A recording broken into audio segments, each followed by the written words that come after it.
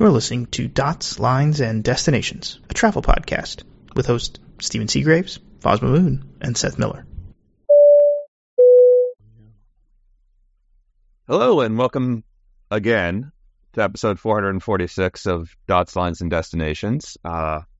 This is Seth trying for the third time now to actually get a decent recording of a podcast. And seeing as I've done it for more than a decade, you'd think I'd have better skills, but Ed, welcome back to this yet same episode again. I'm just wondering if this is now 446C or if we're really on episode 448 because we count all three. But this gets back to the math of anniversary episodes for Dots, Lines, and Destinations. I am super happy to be back. Yes, our total inability to actually count or manage what order our episode numbers come in. Math is hard. Yeah. So is recording a podcast, man. Anyway, not that anybody cares, but we literally have recorded this 3 times now.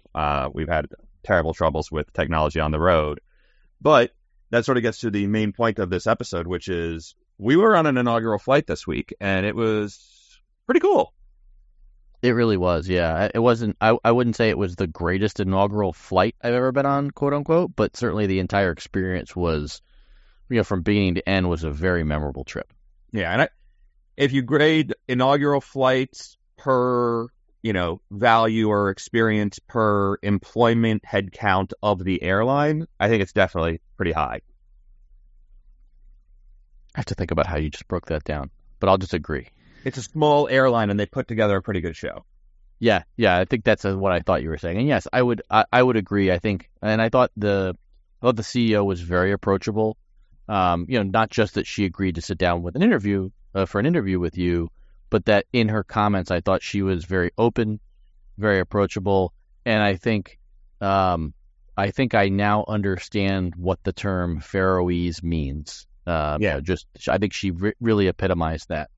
And so the route that we were talking about, the inaugural, is Atlantic Airways, which is the national airline of the Faroe Islands, launched its service from the Faroe Islands to New York-Stewart. And they've been very careful to not call it New York City, but it's Stewart Airport, just like 70 miles north of New York City up in the Hudson Valley.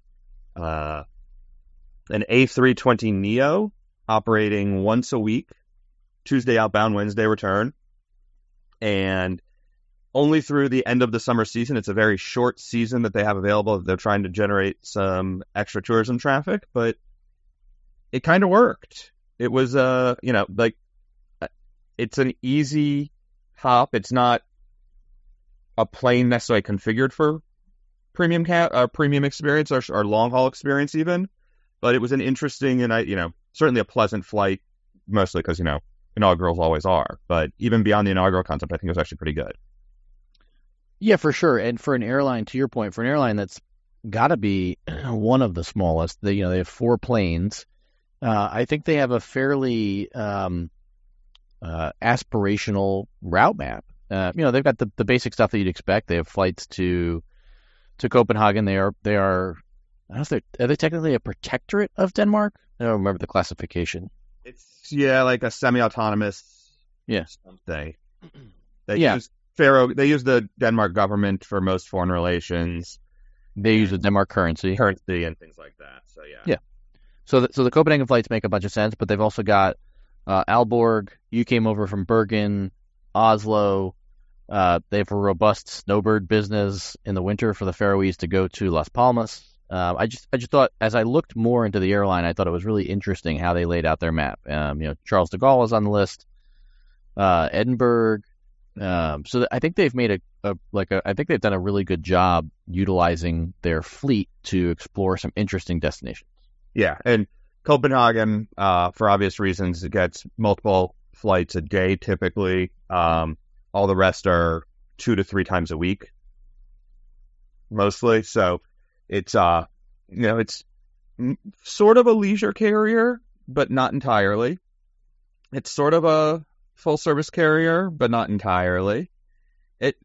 There was a lot of interesting quirks around that experience, and again, from the very beginning, as we've been playing this trip, we're like, and what the heck are they doing here? Why are they doing this? And I I understand, at least now, having talked to Johanna Berge, the CEO, during the trip, as you alluded to, why they're doing it. Right? She thinks it was actually kind of funny to hear her say, like, well, we ordered the A320neo because we needed new planes and that's what you could get. And then they had way more range, so we tried to figure out how far we could go with them. You know, it was a little bit of we can. What should we do? It was interesting. And yet they're still uniquely challenged in that they extended the runway, but it's still, I think you or Rob noted it was 5,900 feet. Yeah, it's very short. So still a very short field. So you get into this challenge of, well, you know, they're not going to be able to do too much in terms of outbound freight, you know, in the big fishing industry there. So that certainly, you know, I'm sure there's some level of salmon export that goes on those planes. But they're going to have to be very considerate of weight in the belly of the planes, depending on what the passenger load is. And, you know, a number of the destinations that they serve aren't necessarily places that are also even going to want, you know, experts from the Faroe Islands. But I think they've put together a fairly reasonable business plan to maximize the shortcomings they have with a short field and the lack of hotels on the island and lack of infrastructure, and serve the local community as well as bring in enough tourists that it helps sustain the economy, which we saw when we picked up our pretty exciting little extra dot in line, but not to overwhelm the island itself, because the islands can't really take the sort of, and I think you were the one that noted this, they can't really take the sort of volume that Iceland takes in terms of tourists. They want the tourism dollars, but they really need to control how many of them they take in. Yeah, and to her credit, Johanna sort of acknowledged that. She's like, yeah, we don't want to be Iceland. We don't want mass tourism. We take protecting our environment very seriously, and nature is sort of the raison d'etre for these islands at this point, and what people come for. It's birding, it's hiking, some cycling. We saw some people on bikes, which is crazy given the hills, but whatever. She was very clear. You know, the runway's not big enough to be a Keflavik. We can't get the range. We're not going to do those things, and we can't even get enough planes on the ground just because the ramp is very small, and there's also not really room to expand that. We're not going to be a major hub. We're not going to be a massive tourism site, but we want a little more. And, you know, there is capacity to support a little more. They're talking more about stretching the season rather than increasing the peak, if that makes sense. Yeah. You know, not just having a 10-week tourism season from June through August, but sort of trying to stretch it from maybe late May to early October or something like that. And I don't know if that's going to work or not. I've now been twice, have absolutely loved both visits. If you're into anything vaguely active and outdoorsy, spectacular place to go. If you can get there via Stewart, all the better, because the nonstop. I actually thought the nonstop really was a nice option in the end. But it comes with its quirks. It does come with its quirks, but I think one of the benefits of that nonstop that I think cuts against picking Reykjavik is that it is a daytime nonstop from New York. And quite frankly, the flights to Reykjavik, we took them last year, and it's just such a short flight to be a red eye. It just makes you so miserable when you get there, and then you compound that with, depending on when you're going, a vast difference in the amount of daylight or darkness that you're getting based on the seasons up there. And I think a daytime flight makes a lot of sense. And to your point, I think, when you talk about stretching the season, I also think that Iceland does a reasonable job with winter tourism. And I think the Faroes could certainly conceptualize that because it's done in small quantities. When I think, again, back to the Puffin tour we did, which I'm sure we'll talk about a bit, but that group was probably 40 or 50 people. Yeah.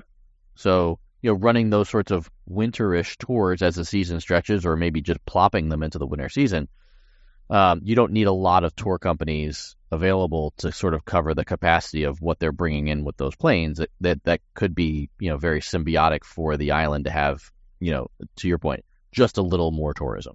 Yeah. I mean, that tour was great, and we should talk about that here next. But the it is worth noting that the puffins are very seasonal. We call it basically the last week or two of when they're there. So Yeah. If a puffin tour in December would be pretty boring. You wouldn't see anything.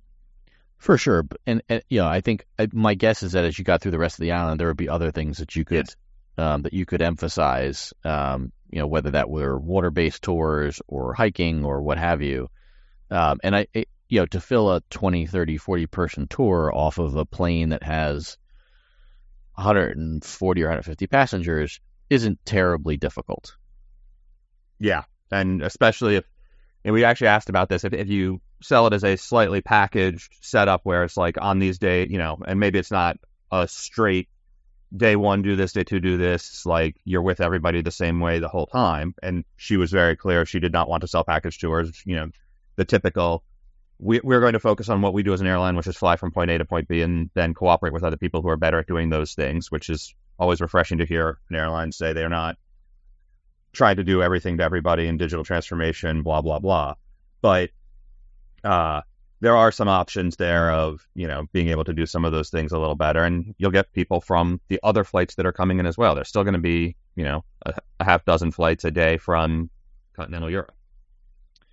Yeah, and to your point, I tend to agree with hey, we're not going to get into the package tour business ourselves. But I do think that there's an opportunity there for them to find someone who can be incorporated into the booking process for CTAs to jump out to book some of these things. Because when we booked our flights, I don't recall being offered anything. And had it not been for you, I wouldn't have known about the Puffin tour. Maybe I would have stumbled on it. But I think for if you're trying to help folks grow that tourism season, probably needs to be a little bit more of a lead when people are browsing on the website of, hey, here are the things that you can do in the Faroe Islands. Here's our partner that can help you construct that trip.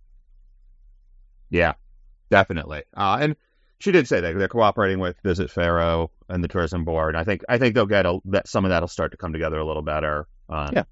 It's also a different type of tourist coming over from the States, so they're going to have to learn that a little bit. But let's talk about our extra line and a bit of fun. I'm so thankful for you. I feel badly. We've told each other these stories about getting to the Faroe Islands several times now, and I think our listeners aren't going to hear them because I just can't beat myself into doing it again. We flew. There were planes involved. We were both in business class across the ocean. It was lovely. Yay. Eventually, we were in the Faroe Islands. I got there a day before you, or 2 days before you. But our schedule was somewhat built around the fact that on Sundays in the summer, there is a noon departure from Vagar, the main airport, to Mykonos, which is this tiny westernmost island, operated by an Augusta Westland 139 helicopter. It was pretty epic. Yeah. The Faroe Islands is one of very few places in the world that still has scheduled helicopter service. Atlantic Airways, I think it's technically a separate operating certificate, but they have a couple helicopters that they run around the islands. It's commercial service. It's connecting the few islands that aren't on the road network. There's got a pretty impressive road and tunnel network as well.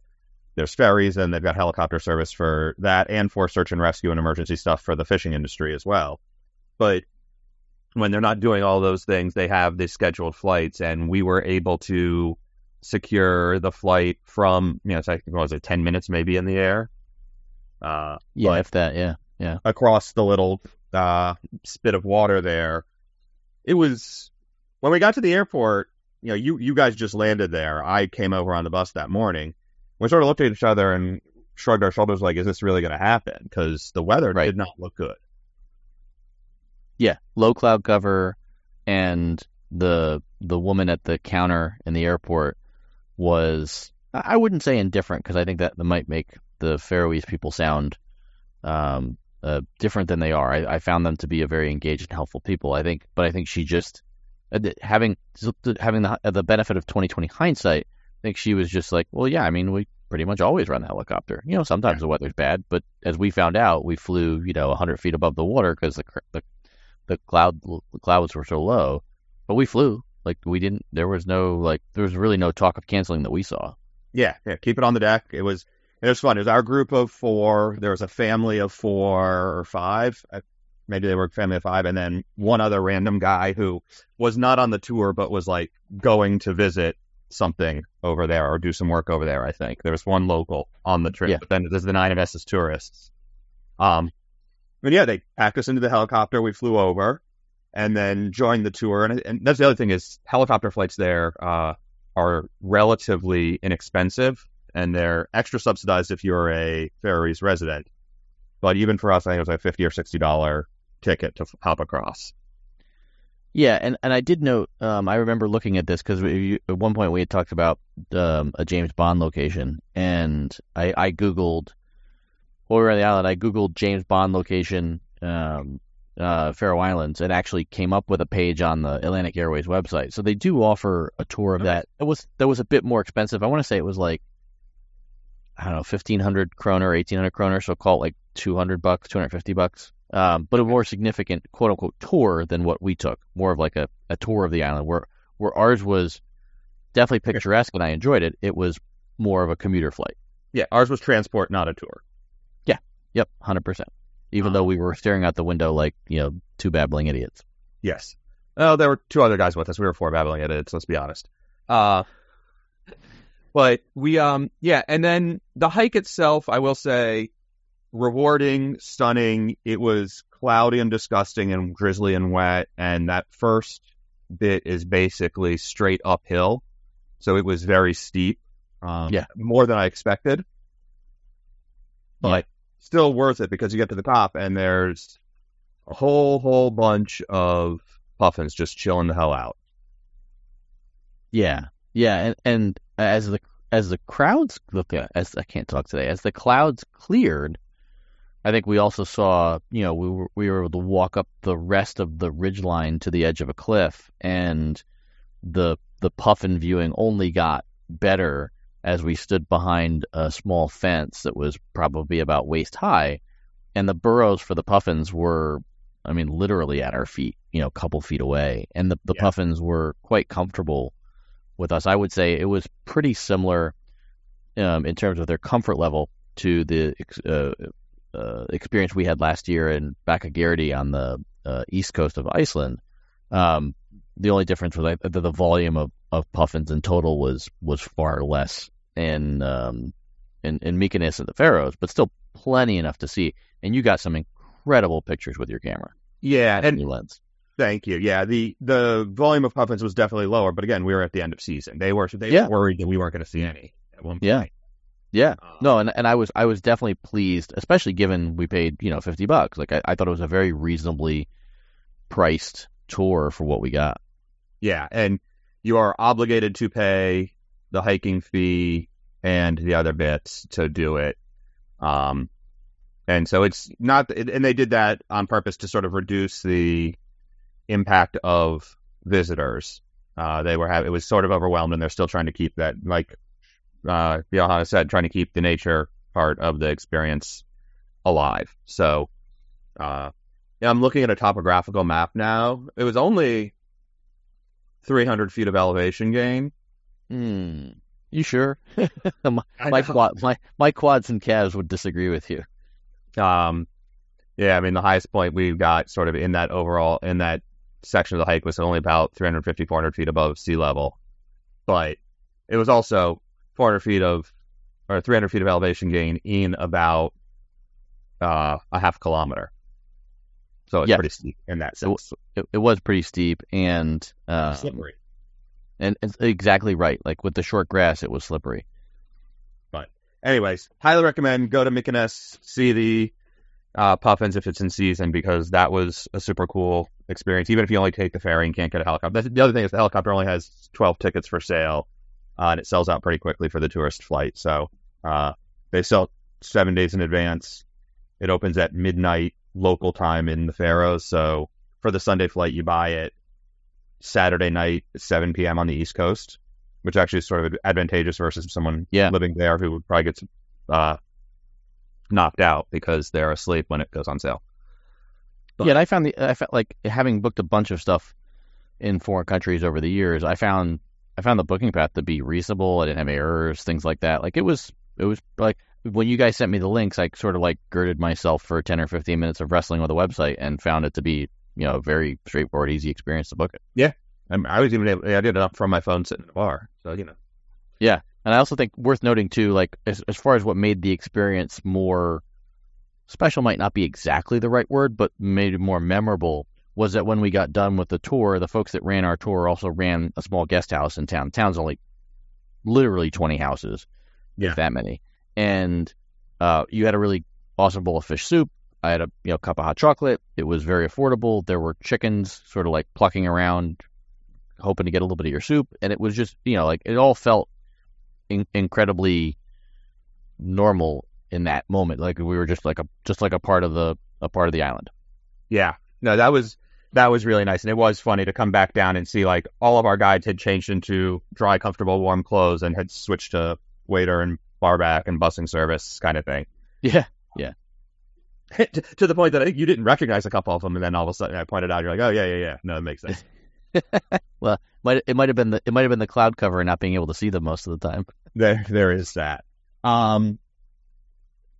Going back to the inaugural flight, just because in-flight experience is sort of one of the things we tend to talk about here a decent amount. I will say, to me, one of the interesting quirks about Atlantic Airways is they are a full-service carrier, but little pieces of the experience seem like they're still sort of unbundled low-cost carrier-esque, right? Like the meal cost extra on board, seat assignments cost extra on board. It is a short-haul configured airplane with 31-inch pitch front to back, not the thinnest slimline seats, but also not the most padded sort of long-haul seats. A lot of little things like that. And all of those things, are, we'll say, challenging, but at the end of the day, if you are trying to get to and from the Faroe Islands, does the nonstop and probably cheaper, even though it wasn't cheap, make up and sort of, cover all manner of sin, as they say? Yeah, I mean, when I think of all those bits, and then I think back to our interview with the CEO, I do think that a lot of those things align themselves with what we found the Faroese people to be, which were simple folks, very accommodating, not terribly, needy or stuck on pretense. And, I think to that point, I could certainly see, like you stop for sandwiches downtown to bring on the plane. Like I could certainly see a section of people with Faroese who are just like, hey, like, I don't need a meal. I'm going to bring something with me. Especially because the tickets themselves aren't necessarily cheap. So they're at least the locals are probably committing a fairly decent amount of their discretionary income to hop on an Atlantic Airways flight and go somewhere. Certainly the reverse for tourists. So I think, to your point, certainly maybe not as put together an experience for folks who are visiting from elsewhere, but probably largely in line with what the Faroese want or need out of an airline flight. Yeah, and that was an interesting comment. Like, right, we asked specifically, like, this is an all-economy plane, and admittedly, Europe is Eurobiz at best, so you just get a blocked middle seat, which everybody sort of gets on this anyways because it has to be weight restricted because of the short runway, and so there's 40 or 50 empty seats every flight, guaranteed, and only 28 rows. But, why don't you sell a premium product? And her comment was, we're priceless. Yeah, we're an offshoot of the Faroese government. We're, we have to represent our people, and we're a small island. Everybody knows each other here, and we wouldn't want to give the impression that we're different from each other, that we need that. Basically, I'm paraphrasing, but it's more or less what she said, right? I mean, yeah, no, it was an incredibly humble comment to say, that maybe my neighbor would be upset or offended if I was in a better seat than them. And the level of consideration that the comment showed, I certainly think showed also in their actions. I had to leave quickly because I was trying to catch a train to make it home, and I asked the crew about moving up near the front, and they went out of their way to try and find a space for my bag, and they wanted to make sure I was positioned well, and like I just found them to be very accommodating on board and very friendly and helpful, which I think is how we found all the people. So yeah. refreshing change. But to your point, at least for outbound, which seems to be where they synthesize their mission from, is what the Faroese need. The Faroese don't need block middle seats. The Faroese don't need more legroom. Which, they're reasonably tall people, so that part surprises me, but sure. They definitely needed mayo, though, and as somebody who's not a fan of mayo, the in-flight meal did feature a lot of that substance. Yeah, you were much less happy about that than I was. For sure. For sure. But I brought backup snacks, so. Yeah. And for what it's worth, by the way, like, if I liked mayo, I thought the meal was a reasonable value. It was a pretty decent-sized piece of fish. Yeah. There were 5 or 6 little shrimp. There was an egg, a hard-boiled egg. I wasn't offended at all by the meal. I happen not to like mayo, but there was a reasonable amount of food for what we paid like $10, $12, $8, something in that range. No, it was 22. It's 150 rounds. Yeah. All right, so I don't know what I'm talking about, but I still feel like it was. I still feel like I didn't feel offended by what I paid for it, because the piece of fish was a pretty decent sized piece of fish. Like, it was, if it had all been food that I enjoyed, that would have been fine. It was also, even with the mayo, it was leaps and bounds better than what I ate in Polaris business class on the flight over in United.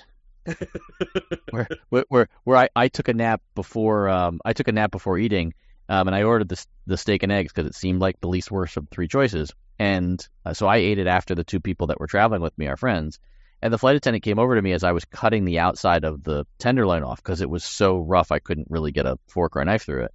I'm like, well, maybe the inside is more tender, and she comes over, she's like, oh, you're cutting the outsides of the tenderloin off, and I thought she was like,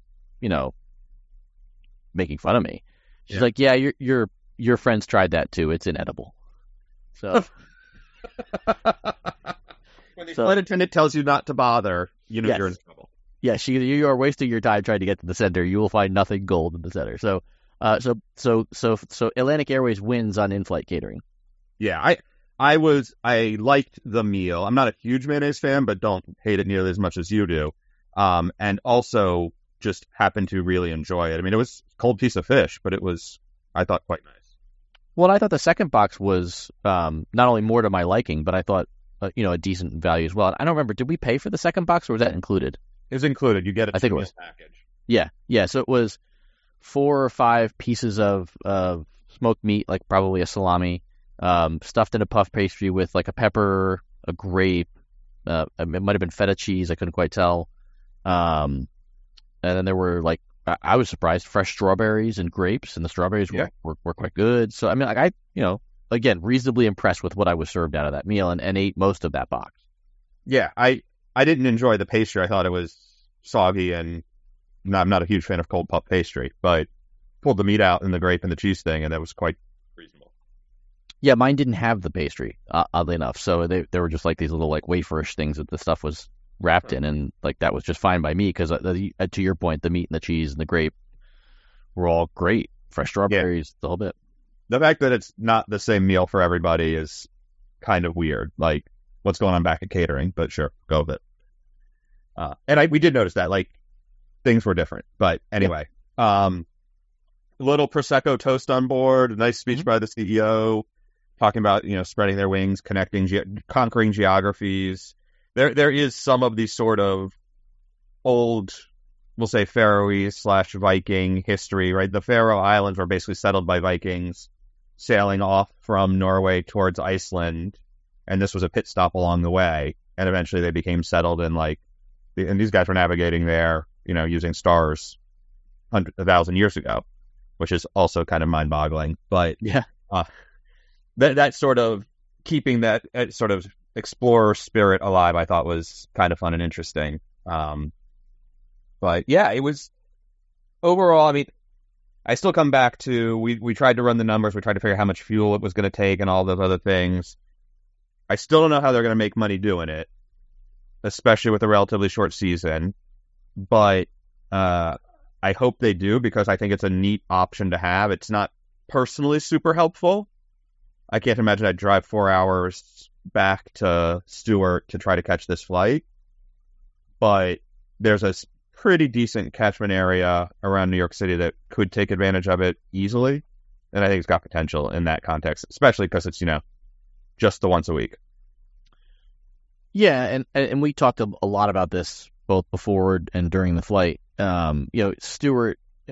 Stewart's at a time and a place where, maybe in the past, the New York City area and points south were the major draw for that airport, and the movement of folks further north means that airport can now pull from the north, call it from Newburgh up to Albany for an interesting destination, and potentially just because of how interesting this destination is, further north of Albany. I have family that live up in Saratoga that are now thinking about taking this flight. And so to that point, having a daytime flight over, the pricing's not cheap. We paid about $500 per passenger for a one-way flight. And the CEO, she felt like that was a rate that they were going to stick with. To your point, once a week, I still think they can probably get to a level where the flight isn't losing much. To your point, if they're going to weight restrict it, or have to weight restrict it, if it's only going to have 150 passengers on it, it will be tough to make a lot of money on the trip. But I still see if they can get that tourism piece of it right coming from New York, I do think it's additive overall to their network because, as she noted, a number of the folks that come to visit have either been to Iceland before and learned about the Faroe Islands there, or if they come one way, they leave a different way. And so even she herself was coming over on the inaugural. They were going to New York for a couple of days, and they were going back on either Icelandair or Play to get back to the Faroes. So I think that opens up this as even though it'll never be a hub like Iceland, it does open up the Faroes to be a hop on your vacation and now the first hop. Yeah, agreed. Or the last on your way home. I mean, depending which direction you're going. But yeah, exactly right. Yeah, and the fact that it's a daytime flight in both directions, in my opinion, like definitely going to be a daytime flight coming from Europe for sure. But daytime flight from the U.S., I really think does open up the appeal. It's not going to fill the plane for sure, but I'm sure there's some level of people, 10%, 15%, who look at a 4-hour red eye to Reykjavik and just go, ugh, and would probably be more inclined to take a daytime flight. Yeah, I will note that Icelandair, especially in the summer, does have daytime flights out of Boston and New York. But I didn't know that. For you, yeah, not for you down in DC. Sorry. Yeah, I know. Well, you can't have everything, and I think for me, I think like if I was talking to someone trying to plan a trip based on listening to your 2 trips there, and then now I'm spending a couple days myself, I do think I would say, if you could work out this flight to the Faroes, that would be I take that daytime flight over, and then I would absolutely consider hitting Iceland on the way back. I think that's that's a great way to take advantage of all daytime flights for one, but also combining 2, incredible places to visit into one trip from an airfare standpoint. Yeah. And that is, in fact, how we did it when we went the first time back in, when I say 2017, 2018. We flew via Iceland both ways because the nonstop didn't exist yet, but it was daytime to Reykjavik, connected the next morning onward to the Faroes, did 3 or 4 days, back to Iceland a week, and then home or onward. So that was a fun, and it was, a round trip and then another nested round trip, and it was me. So that was my wife's itinerary. Mine was much more complicated, but very on brand. I do my best.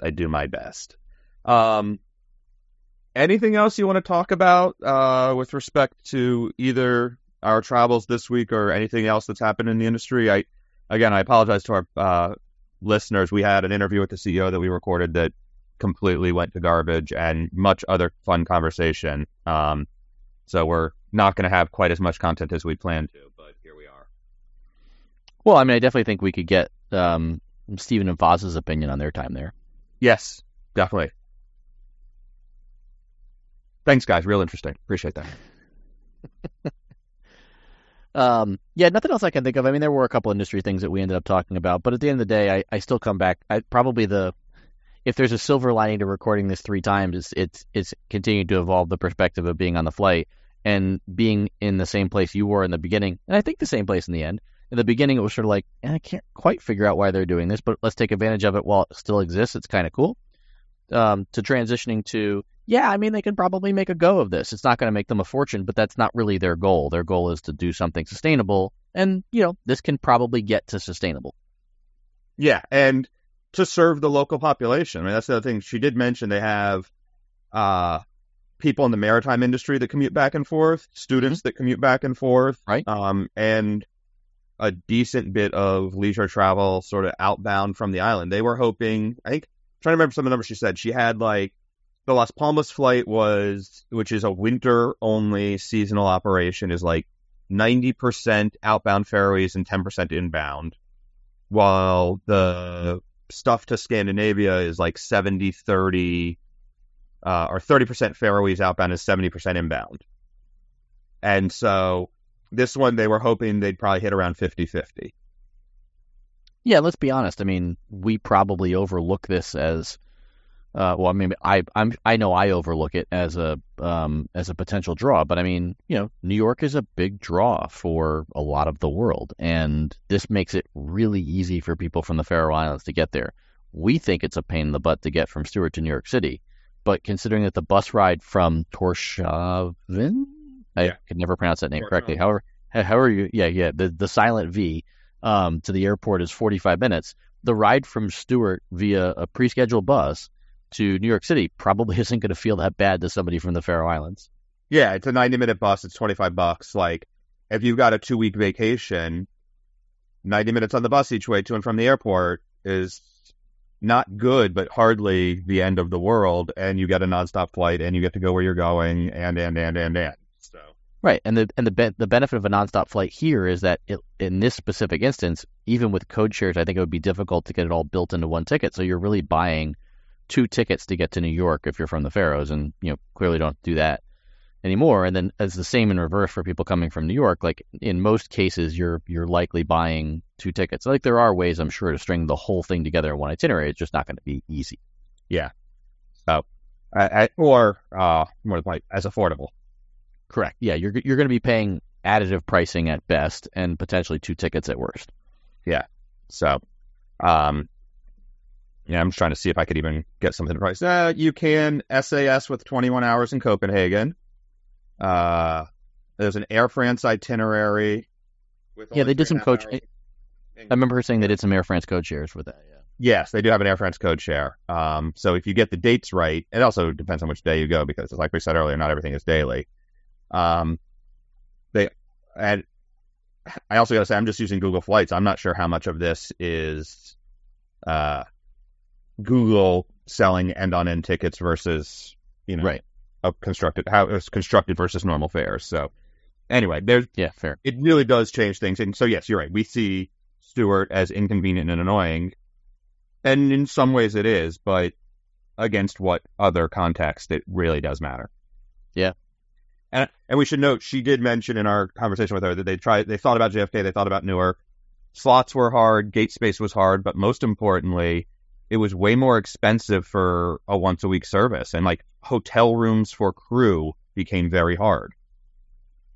Yeah, and on a flight that's likely not going to make or lose, like if they can get it, if they can max this flight out, it's never making a huge profit for the airline. Hopefully, it's not losing a lot of money, but the cost of crew rooms on this could be 10% of the gains or the losses on the flight.